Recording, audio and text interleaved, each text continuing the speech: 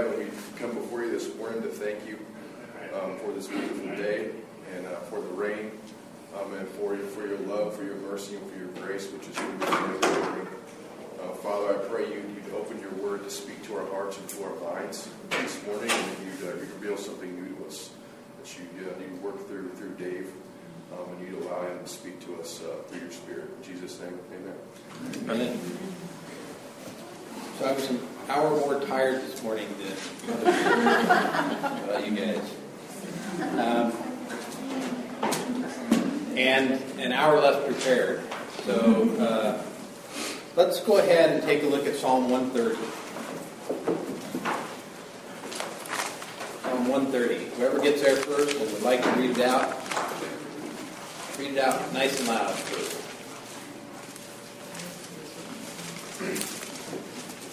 Out of the depths have I cried unto thee, O Lord. Lord, hear my voice. Let thine ears be attentive to the voice of my supplication. If thou, Lord, shouldst mark iniquities, O Lord, who shall stand? But there is forgiveness with thee, that thou mayest be feared. I waited for the Lord. My soul doth wait, and in his word do I hope. My soul waiteth for the Lord more than they that watch for the morning. I say more than they that watch for the morning. Let Israel hope in the Lord, for with the Lord there is mercy, and with him is plenteous redemption, and he shall redeem Israel from all his iniquities. Amen. So I chose that psalm this morning, actually on the way here. I had Karen Google like a watchman waiting for the morning. And because I've just been impressed with the state of world affairs, which I'm always impressed with the state of world affairs. I mean, if you know anything about how I teach, I kind of have this view of the world as a clash of kingdoms. As we work through prophetic literature, you've probably heard me express that. I really think that that's what we're observing in the world today is a clash of kingdoms. And when we look at how the kingdom of the world is playing out, sometimes it can be quite intimidating. So I thought, come Lord Jesus, come, right? And I think that's what this psalm is about. It's about recognizing where we're at. Out of the depths I have cried to you, O Lord. Lord, hear my voice. Let your ears be attentive to the voice of my supplications. And then an acknowledgement of where we stand. If you should mark iniquities, O Lord, who could stand? And that's the human condition. But our hope is in the Lord. There is forgiveness with you that you may be feared. I wait for the Lord, my soul does wait, and in his word do I hope. This morning we're going to take a look at his word, and it's a message of hope. So we're looking at the Gospel of John, and I know that I think there's another study of John going on. Is Brian teaching through John as well? I looked at the bulletin, and I saw a study of John, and I thought, well, maybe I should go to that class. But this morning we're gonna take a look at John. I started introducing it last week. We'll probably, just knowing how things go, we'll probably take a little bit more in-depth look at John than the other class might afford. So if you're wondering if you're in the right place and you like to go deep, this is probably the right place. So I was telling you a little bit about John last week. So I always, when I come to any portion of Scripture, the first thing I always want to do is before I even start reading, I usually like to identify something about what I'm about ready to read. So I want to know what kind of literature it is, because that helps me get my mind in the right framework for understanding.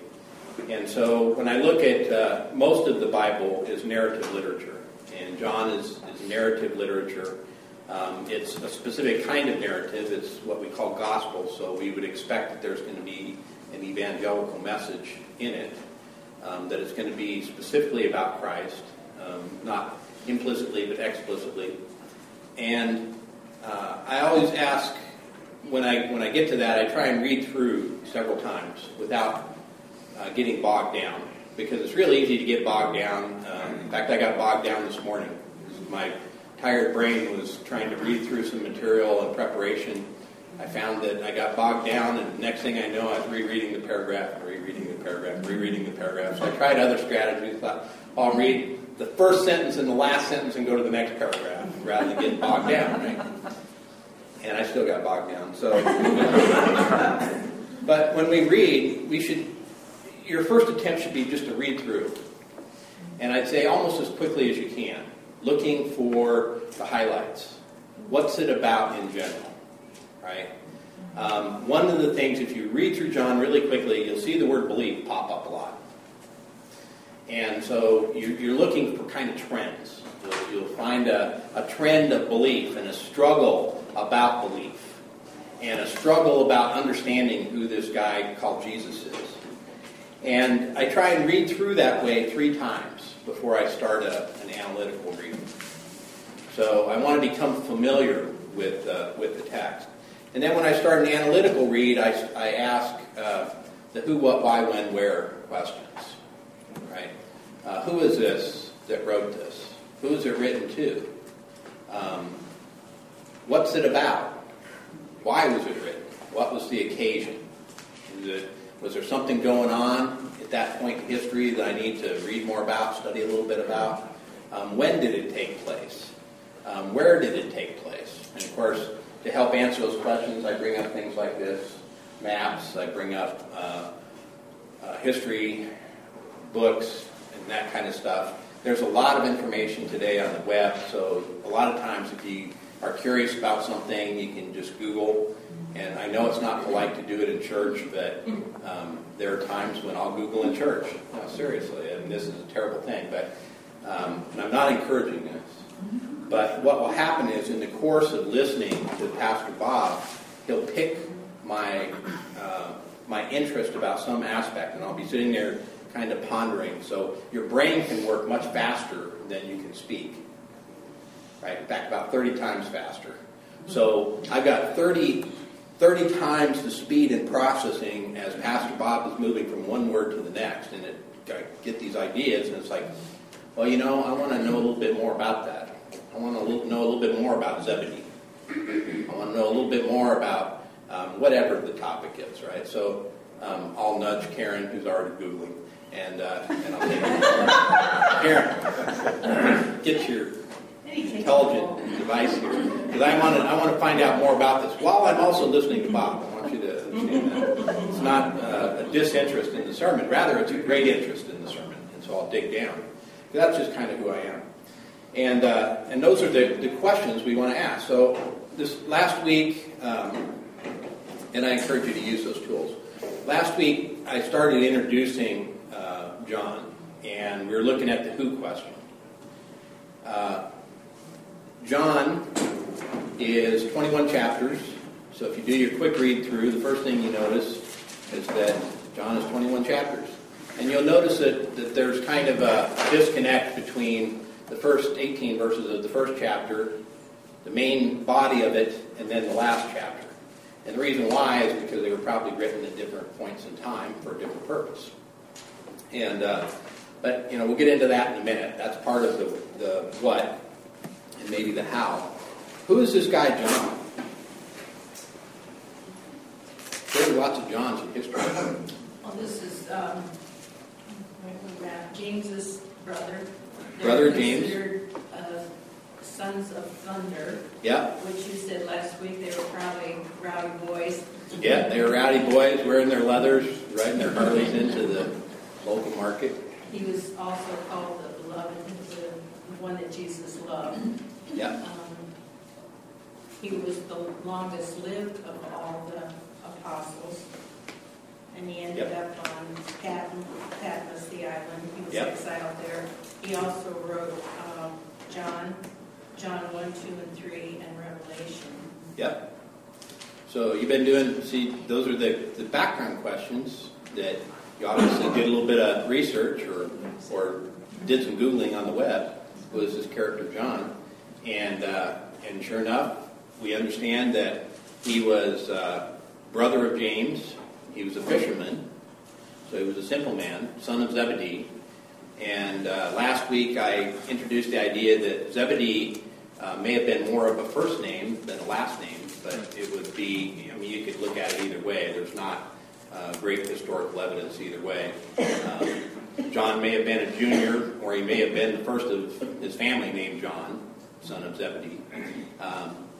And what we know is that they lived in an area called Bethsaida. Bethsaida is on the north side of the Sea of Galilee. You'll notice, I don't know if you can really see it, but the Sea of Galilee kind of looks like Africa, right? And up here in the north part of Africa, there's a little indentation. That's because the Jordan River runs right down through here. And this is where it dumps into this larger collection area, which we call the Sea of Galilee.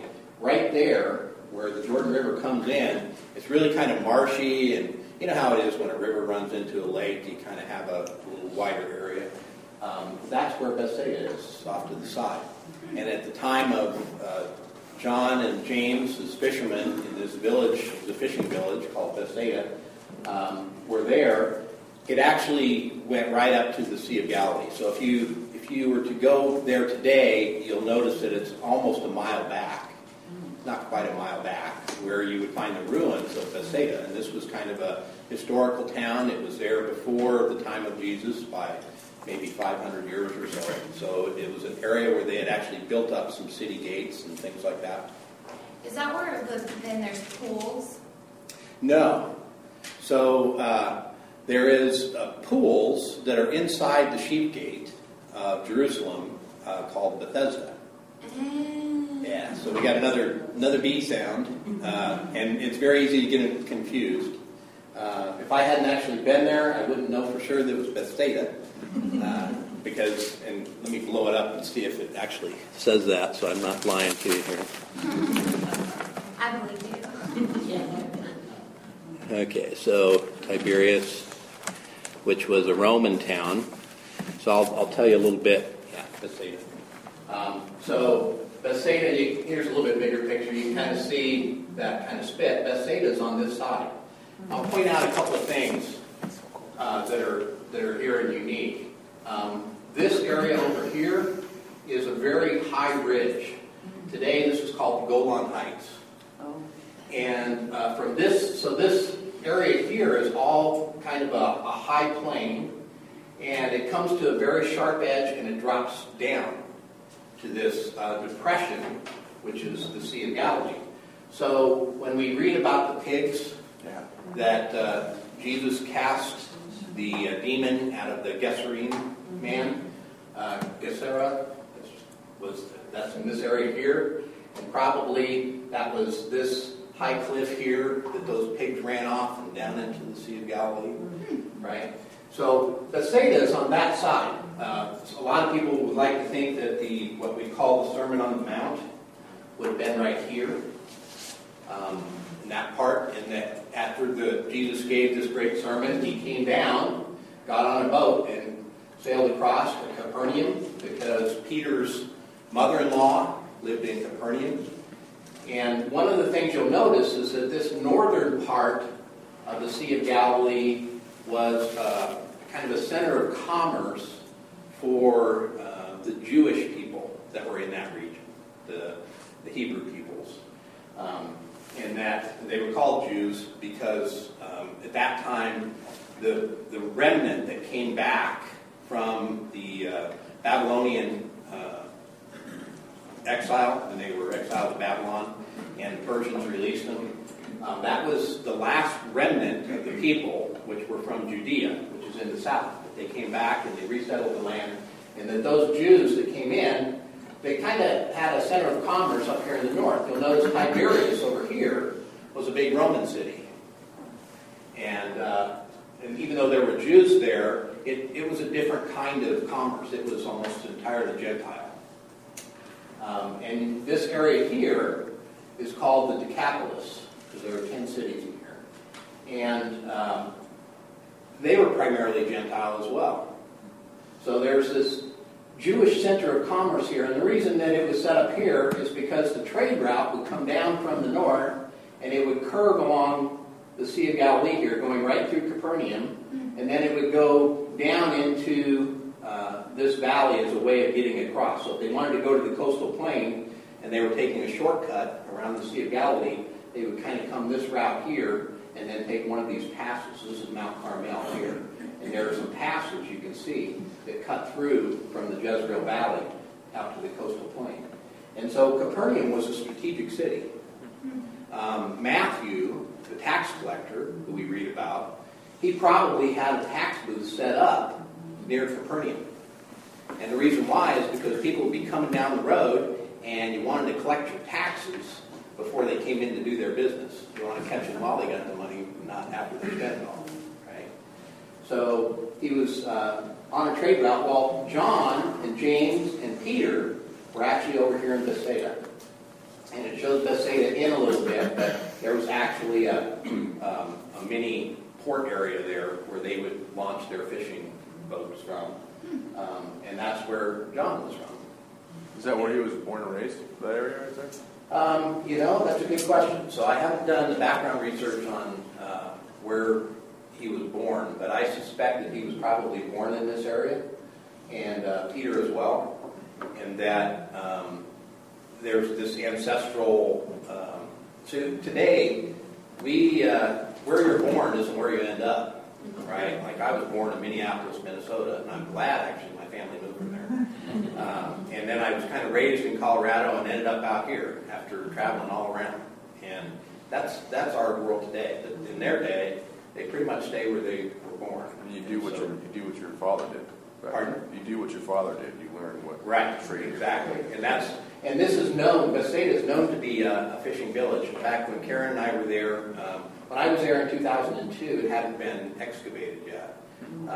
And when we were there in 2010, it had been excavated. And we actually had the privilege of going with one of the archaeologists that did part of that excavation. And he, and when you see these excavations, what happens is that they're cutting down through layers of soil, right? Because as they cut down, you're uncovering time. Well, when they find artifacts, so you're trying to find artifacts to help inform you about the peoples that live there. So an artifact is an external sign of some kind of activity. We do this when we do evangelism too. I don't know if I ever showed you guys the cultural onion. Some of you have seen it. The idea is that when we interact with people, we're interacting with the artifacts of their life. Artifacts would be like clothing, food stuffs, languages, those kinds of things. And we think that that's what a culture is. It isn't. That's just an artifact. But when you're doing archaeology, you're going down through the layers, trying to find these artifacts so you can understand something about the cultures of the peoples that were there. And as they go through these layers and they find the artifacts, they take them off to a museum. So by the time people like me get to go there, it's like ruin, hole. You don't really see anything, right? And they'll tell you, oh yeah, this was a fishing village and this was a fisherman's house. It's like, well, how do you know it was a fisherman's house? There's nothing there, right? It's just a hole. Well, when they were excavating, they found fish hooks, they found weights that they would have used. So they did fishing similar to the way that we do fishing. The weights would have been on nets, and they still fish it that way today, where they have these cast nets, throw out the nets, or drag nets, and actual lines and things like that. And so they found a collection of this stuff when they were cutting through the layers, and that would have been what they call the fisherman's house. Could have been John's house. Could have been Peter's house. We don't know. The tradition says that it was Peter's house. So even though Peter had a mother-in-law over here at Capernaum, so he didn't go very far to find his wife. He just went to the next village over. He was also from Bethsaida, he and his brother, Andrew. And this is actually going to be important when we get a little bit further into John. We're going to find out that John, who we call John the Apostle, and Andrew, Peter's brother, were the first to, as they were following John the Baptist, were the first to actually meet Jesus as Messiah. Now, they may have met him in some other context, but they all of a sudden met him as Messiah, which is a very interesting thing. So Jesus' ministry, even though it may have started down here, it started with folks from up here. So John was a fisherman. He was a simple guy. He was religious in the sense that even though he was rough and tumble, and I can just imagine with his leathers on, right, and his stainless steel studs, and on the back, he's got the emblem on the back of his jacket, Sons of Thunder. He was one of those that would surprise you, in that he actually really cared about God and God's economy. I experienced this one time. You can't judge a book by its cover, right? So I was over at Multnomah Falls, and I know you've heard me tell this story. And I'm walking along through the parking lot, and there's one of these guys, Sons of Thunder, right? It's like when you see him, it's like, I don't want to make eye contact. I don't want to really change my course because I don't want to show any fear. Because this guy's going to eat me for lunch. So you just kind of do this. And I'm looking out of the corner of my eye at this Sons of Thunder guy. And he has a emblem on the front of his shirt. It says, "Not milk." And it caught my eye. So I turned, I looked, it said, Hebrews, chapter 5. Right, so the verse that he had quoted on his shirt was, "For everyone who partakes only of milk is not accustomed to the word of righteousness, for he is an infant. But solid food is for the mature, who because of practice have their senses trained to discern good and evil." Right? This guy was a disciple of Christ. At Multnomah Falls. John would become a disciple of Christ.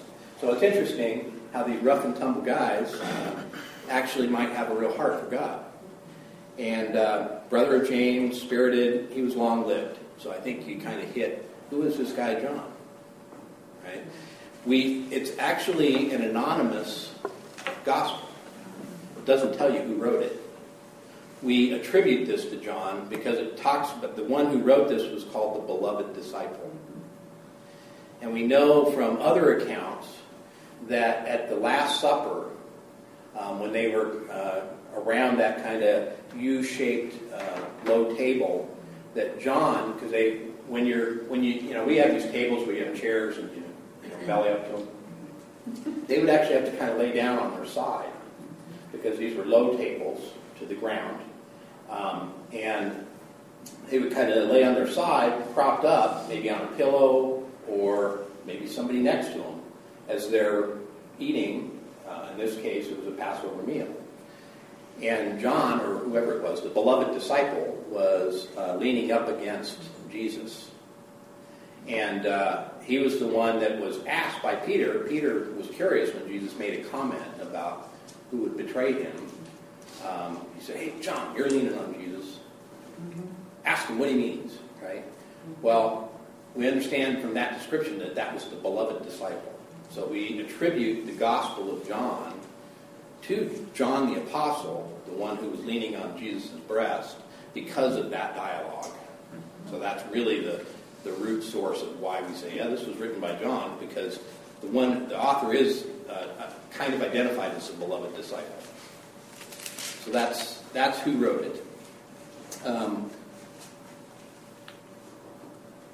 There's discussion, because it's anonymous, as to whether he really wrote it or not. But the early church, I'll just cut right to the chase here. The early church said that it was written by John. So this was attested to early in church history. And the internal evidence suggests that it was a person of John's background. So the Greek that it's written in is very simple.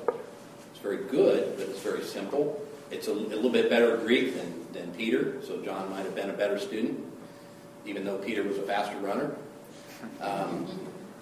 It has that kind of Hebrew understanding, so it would have been someone who was from a Hebrew culture as opposed to a Greek Roman culture. It represents some of the customs and what they call Hebrew idioms in language.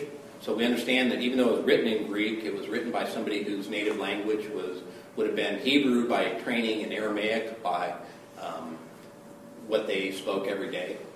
So we see that if you look at the original language here. And we also recognize that this was an eyewitness, and that's how the internal evidence that this was actually John the Evangelist. So when was this written? So answered the who question, at least to my satisfaction. I don't know if it's to y'all's satisfaction. When was this written? We know from some of the internal evidence of what is provided in the gospel itself that this probably occurred before the destruction of Rome. The temple was still standing. The temple in Jerusalem was destroyed by Rome in 70 AD. And that destruction was complete and stands to this day. So the Jewish temple was not rebuilt after that destruction. That was the second destruction of the temple. The first was by the Babylonians. This one was by the Romans. And the tense, speaking of things in future tense or past tense, is such that it suggests that this was written before 70 AD. So some people would like to say, well, John lived a long time. Why didn't he write it later? Because we think that Revelation was probably written towards the end of his life, like around 95 AD. We're saying that this was written before 70 AD. What I would suggest is that the Gospels, as a document, not as an oral tradition, but as a documented, somebody wrote it down, probably started around 50 BC. So if you look at the crucifixion of Christ and the resurrection occurring in April of 33 AD, and when we were studying Daniel, I kind of unpacked that for you a little bit. I believe that the resurrection was on April 5th, 33 AD, and that Pentecost that followed that year was the establishment of the church as we know it today. That means that this was written within, probably started being written within 17 years. So when people are trying to build evidence that what's contained in the gospel is true and not a myth, myths don't come about in 17 years because there are still eyewitnesses. And Paul made note of that when he was sharing the gospel in his letters to the Corinthians. He said, Christ died for our sins according to the Scripture, and he was buried. And on the third day, he was raised according to the Scriptures, and he was seen by a whole lot of folk, most of whom are still here to this day. Right? So that's the time frame that this was written in. It was written when there were still eyewitnesses that could attest to what John wrote. And the reason John wrote it is one of the questions we want to ask. But I would suggest that this was starting to be written in its nascent form shortly after the first gospel started coming out. There was a reason why people started putting it down on paper and not just relying upon oral tradition. Part of it had to do with the growth of the church, expansion of the church. Part of it had to do with persecution. Part of it had to do with heresy that was creeping into the church. Right? In a very short period of time, the enemy of the church was trying to get a foothold and to distort the truth. And so one way of addressing that is through a formal teaching practice, which they adopted as the bishops, the elders. They would have a teaching elder. And this became, in early church history, what they call the monoepiscopacy, one bishop. And that you would have one bishop over a region, and they would be responsible for orthodox teaching. And before that could happen, they had to have that orthodox teaching written down. And that's what the gospel messages are. They're the orthodox teaching collection of, well, Jesus' teaching, but more than that, it's a collection about who the Christ is. This is our basic theological framework, that we understand the completion of God's covenant to us. Right? So if I look at the Bible as one unified theme, and I recognize that what it is it's a revelation of God's person and his character to humanity, telling us not only about himself, but his purpose, his plan, both in creation of humanity and in relationship with humanity and in redemption of humanity. Right? That there's a purpose that we have this revelation from God. That what that is captured or expressed throughout the scriptural history is through covenant. that we see this concept of covenant, which has to do with relationship with God first, right? You define, if you look at the elements of covenant, you have relationship defined, the parties involved in the covenant. You have a promise associated with the covenant. You have a set of terms that describe the content of the covenant. And then you have performance or obligation associated with the covenant. And what I will suggest is that a covenant of love creates an obligation of obedience and love. We love him because he first loved us. And what John is about is codifying or documenting, not codifying, documenting the completion of that covenant in Jesus Christ. So he wants us to know who Christ is and why he came. And I shared with you the theme verse of the thesis of John, if you will. If you look at this as a, this is your master's thesis, right? He writes in chapter 20, verse 30, he says, "Therefore, many other signs Jesus also performed in the presence of the disciples." This is an eyewitness who actually saw and was party to the life of Jesus. He says, "They're not written in this book, but these have been written so that you may believe that Jesus is the Christ, the Son of God, and that believing you may have life in his name." So as I read through my quick scans through John, the ones where I don't get bogged down, this is one of the verses that keeps popping off the page to me. It's the theme verse. What John wants to tell me and why he's going to this process of putting this whole account down is so that I will know who Jesus Christ is. I will understand something about his nature, his character, and his purpose. And that in that, a relationship opportunity is created. And we understand this in a sense of obligation. In other words, we're invited. We have an obligation to respond. Now, our response may be negative, but it's a response. Or our response may be positive. It may be believing in him and what he has come to do. And in that, we have life. And that this isn't just, many people would say that computers are alive today because they can do all sorts of animated things. It isn't just animation. It's actually the real substance of life itself. It's the life that God breathed in to his creation. It is eternal life. It's life in Jesus. And that life was demonstrated by the resurrection. A little bit of theology there. So when I look at this, I'm looking at this as probably written through as part of that early gospel message. But there are things that, as I told you, the first 18 verses and the last chapter kind of stand out as separate from the body of work. And the reason why is because even though John may have written it down initially as part of that effort for putting down orthodox teaching and fighting heresy, there were things that happened in history that he wanted to address.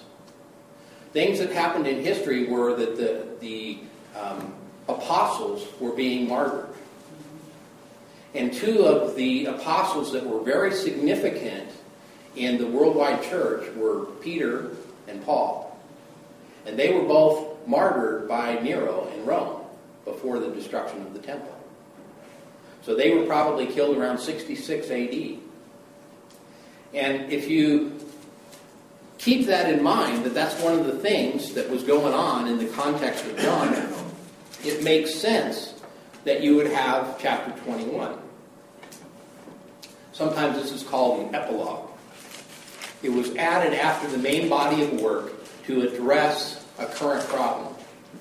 And the current problem was that people didn't know what was going to happen to the church in the absence of the early leaders. Is this church built on charisma? Is it built on the person of Peter? Or is it built on the confession of Peter? And the confession of John? And the confession of all of those that were disciples of Christ? What is the church? It is that confession of who Christ is, what he came to do, and my personal faith in that. That's what the church is about. That's the church universal. And what chapter 21 is about is to reassure this church that even with the loss of Peter, the church goes forward. In fact, it goes forward today probably stronger in many ways than it ever has in history. I think that even though the world is deteriorating and going right down into the sewer, the kingdom of God is marching forward to the coming of Christ. And that it may be a refinement. It may be that there's a lot of heat applied and pressure applied to the church today. But what pops out at the end of that heat and pressure and trial is the pure gold and the diamond, right? That which is incredibly precious to God, because he recognizes that it is the pure communion that he desired. So I think that's what chapter 21 is about.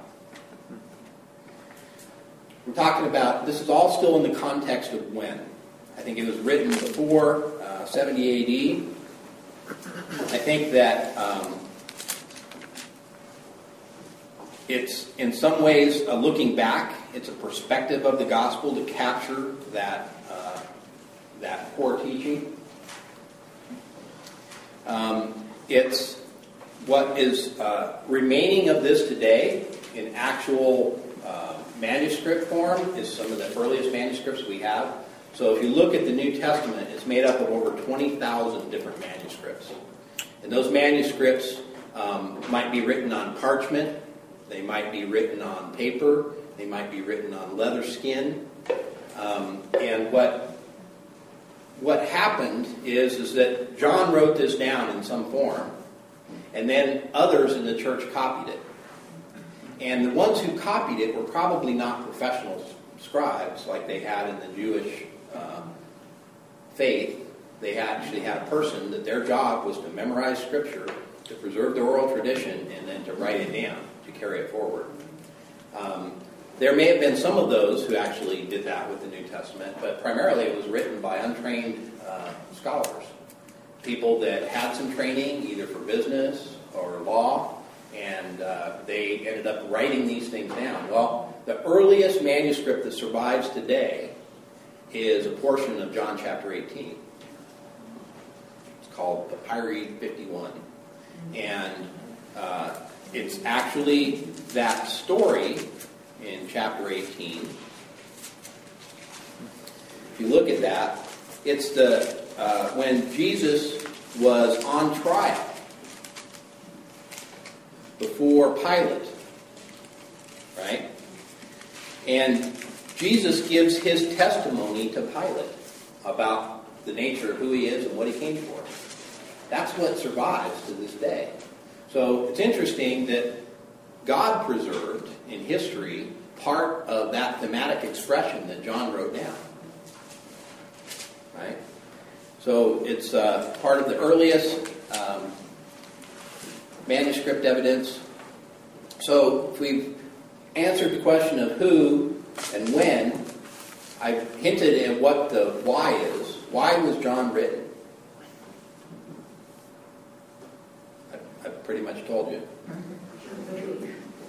Right. So we understand that part of it was preservation of the church. Part of it was preservation of orthodox doctrine, that which we believe about Christ and about his work, and also about what God said about humanity, the nature of our lostness, right? That we are already judged. It's not like we have to come before the judge and he's going to then say, oh yeah, I see that you did this and you did that and this was good and that was bad. No, we're already condemned. It's actually a withholding of the sentence that is occurring, not the judgment. We're already condemned. Christ came to deliver us from that condemnation. Right? So we understand that as what we would call good news. That's the gospel message. Eternal life. But there were also other things that were going on. There was, I mentioned that Peter and Paul had died. But there was also this movement that came up called Gnosticism. And Gnosticism, you'll hear about it today in different texts that have been discovered. One of them was the Gospel of Thomas. Right? You'll notice that's not in your Bible. That's because it's not canonized by the church. It's not part of what is accepted Orthodox teaching by the church. Rather, it's and there's a couple others too. There's the letters of Barnabas and other stuff that is not included in your Bible. And this Gnostic movement, it comes from the Greek word gnosis, starts with a G, gnosis, and it's one of the words for knowledge. And there's a couple of words for knowledge. One of the words for knowledge has to do with like head knowledge, what you would do when you go to university. Right?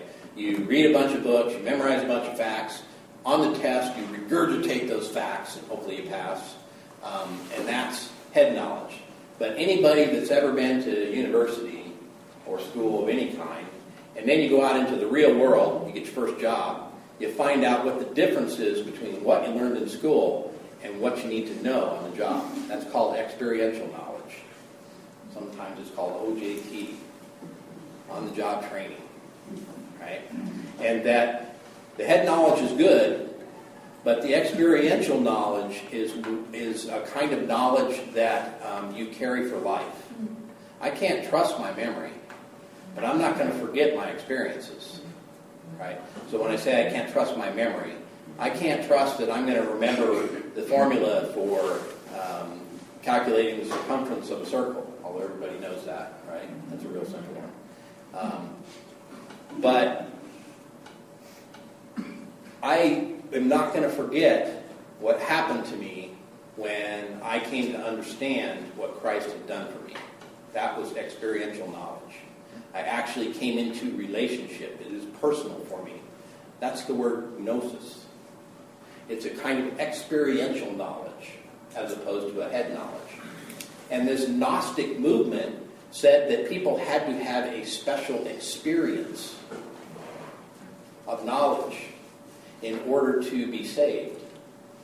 Now, I would say that that's true, but it's also false. It isn't something that is hidden or reserved for a select few. But the Gnostic movement said, no, this experiential knowledge is hidden, and it's reserved for a select few.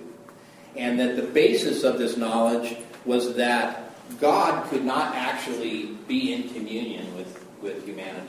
There had to be a separation between God and man. Because God is holy, and humanity isn't. Matter is evil, and spirit is good. So this goes back to Greek philosophy.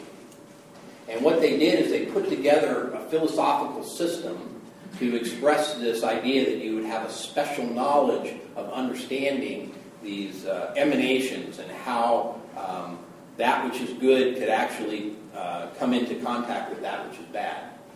And it was a false teaching. It wasn't what God had revealed. It was what man had put together. And it doesn't mean that there were totally untrue things in it, because they're talking about truth. So anytime you're talking about truth, you're expressing aspects of truth that can be affirmed, right? That we would affirm. We'd say, yeah, there is one God, right? Where we would disagree is we would disagree about the person of Christ. And that they had a different understanding of the person of Christ. That he wasn't real. That he didn't actually, he wasn't flesh and blood.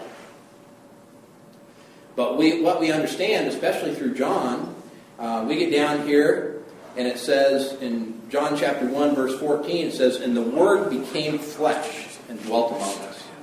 When he writes that sentence, he's specifically targeting this problem of Gnosticism that was prevalent in that period of time. So part of the why of John wrote this, one was to capture the Orthodox teaching, what Jesus came to do and what he said, but it was also to refute heretical teaching in the case of Gnosticism, and to bring hope in the case of Peter and Paul's death. So that's the why. We've covered who, when, why, what was happening in the reader's world. I believe I've kind of given you as to what was going on. The peoples that had repopulated the land after the Babylonian captivity, and then Cyrus the Persian king released the Jews, and they returned from exile into the land. The first thing they did is they rebuilt the temple, right? Because the temple is the place where people communed with God. That's where God and man could coexist, was at the temple. Even though there was a separation, there was a curtain that only the high priest could go beyond that curtain. The temple was designed and established with the idea that man and God would have communion there. That's where man and God meet. Is there a different why for Matthew, Mark, Luke, and John? So what's the why for John as opposed to another three? Yes. So Matthew, let's take a look at Matthew. What is the main theme of Matthew? Have you studied Matthew? I have in the past. Okay. I heard it was from more of a Jewish Matthew crowd was a Jewish tax collector. And so in that sense, he was worse than a Gentile. Because he was benefiting from the way that the state did business, that they would break this area up into different provinces. And so the way taxes worked is that the emperor always got his tax, right? So he gets the first cut. And then what he would do is he would sell tax areas to procurators. So they would have these rulers over a region, and their whole rule was, one, keep the peace and collect the tax. And he didn't tell them how much tax or how to do it as long as he got his cut. So then they would set up their taxing districts, and they might put a governor over their district, a guy like Pontius Pilate, right? And that, so they would collect from all of their governors taxes such that they could support themselves and their program and give their cut to the emperor. Then the governors over a district would then collect their tax. They'd take their cut for them, their program, and pass it upstream. Well, them and their program might be even further subdivided. You might have a guy who could keep the peace by the name of Herod because he had some relationship to the peoples that you had conquered. And Herod would come in and have his tax. And then what would happen is he would basically sell rights to collect taxes to somebody who's actually down there holding the poor peasant hostage, right? Give me my tax. That was Matthew. So Matthew was a tax collector, and so he was worse than a Gentile because he was part of this system of pilfering from the people and oppression. And if you look at Matthew, it's about the kingship of Christ, that the Son of Man. So one of the key verses in Matthew is in chapter 26, verse 64. So Jesus said to him when he's on trial, "You've said it yourself, he is the Christ. Nevertheless, I tell you, hereafter you will see the Son of Man sitting at the right hand of power and coming on the clouds of heaven."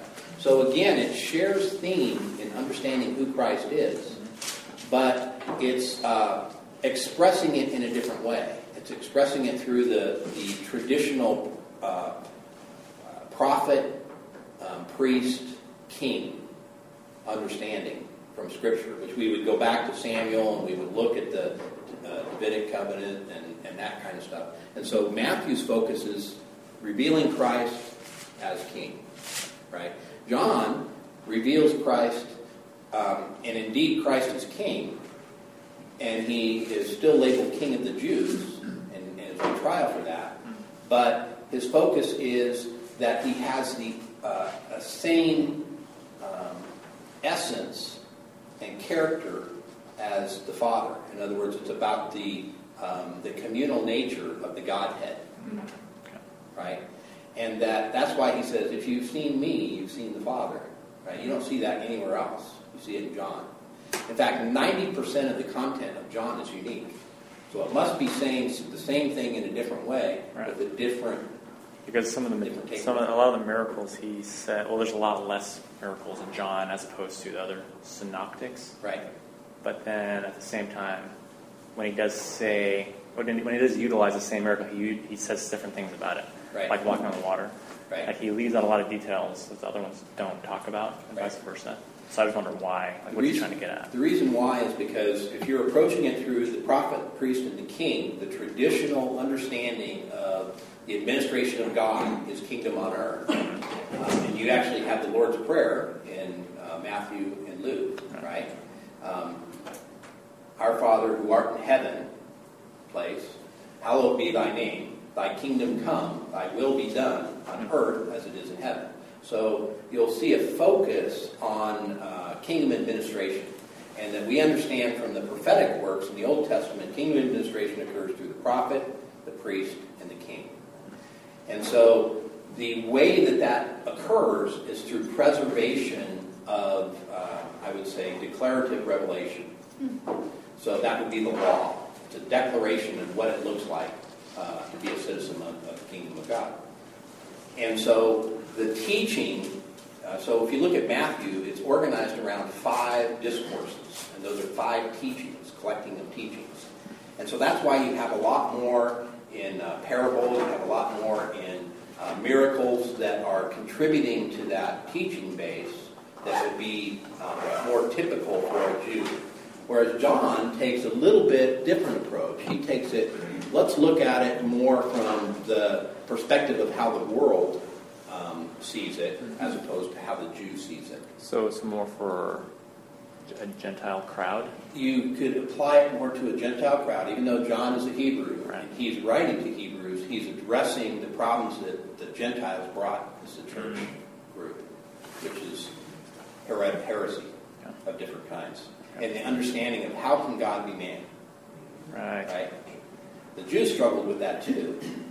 But I don't know about you guys, but that was one of the first challenges that I had in my faith. Well, and Muslims also have a huge issue with how can God have a son? That doesn't make that's offensive. How can God be man? How can God actually walk among us? Right. So John wants us to understand how can God walk among us and what does it look like when he does it? Right? So that's a different understanding. So, and of course, I started late, so I'm out of time. But we're almost there. I'll just tell you the where question is answered. Ephesus is written in Ephesus. That's where John was and did a lot of his ministry out of. And that the main theses are going to be about knowing, gnosis, believing, pisteo, and remaining, or abiding in. And that has to do with where you live, dwell. It has to do with the nature of communion. So John's going to really help us understand those things. Faith, communion, and knowing in an experiential way. He's going to give us a true gnosis. So that's kind of what John is about. I'll go into the how it's organized next week, and we'll actually read.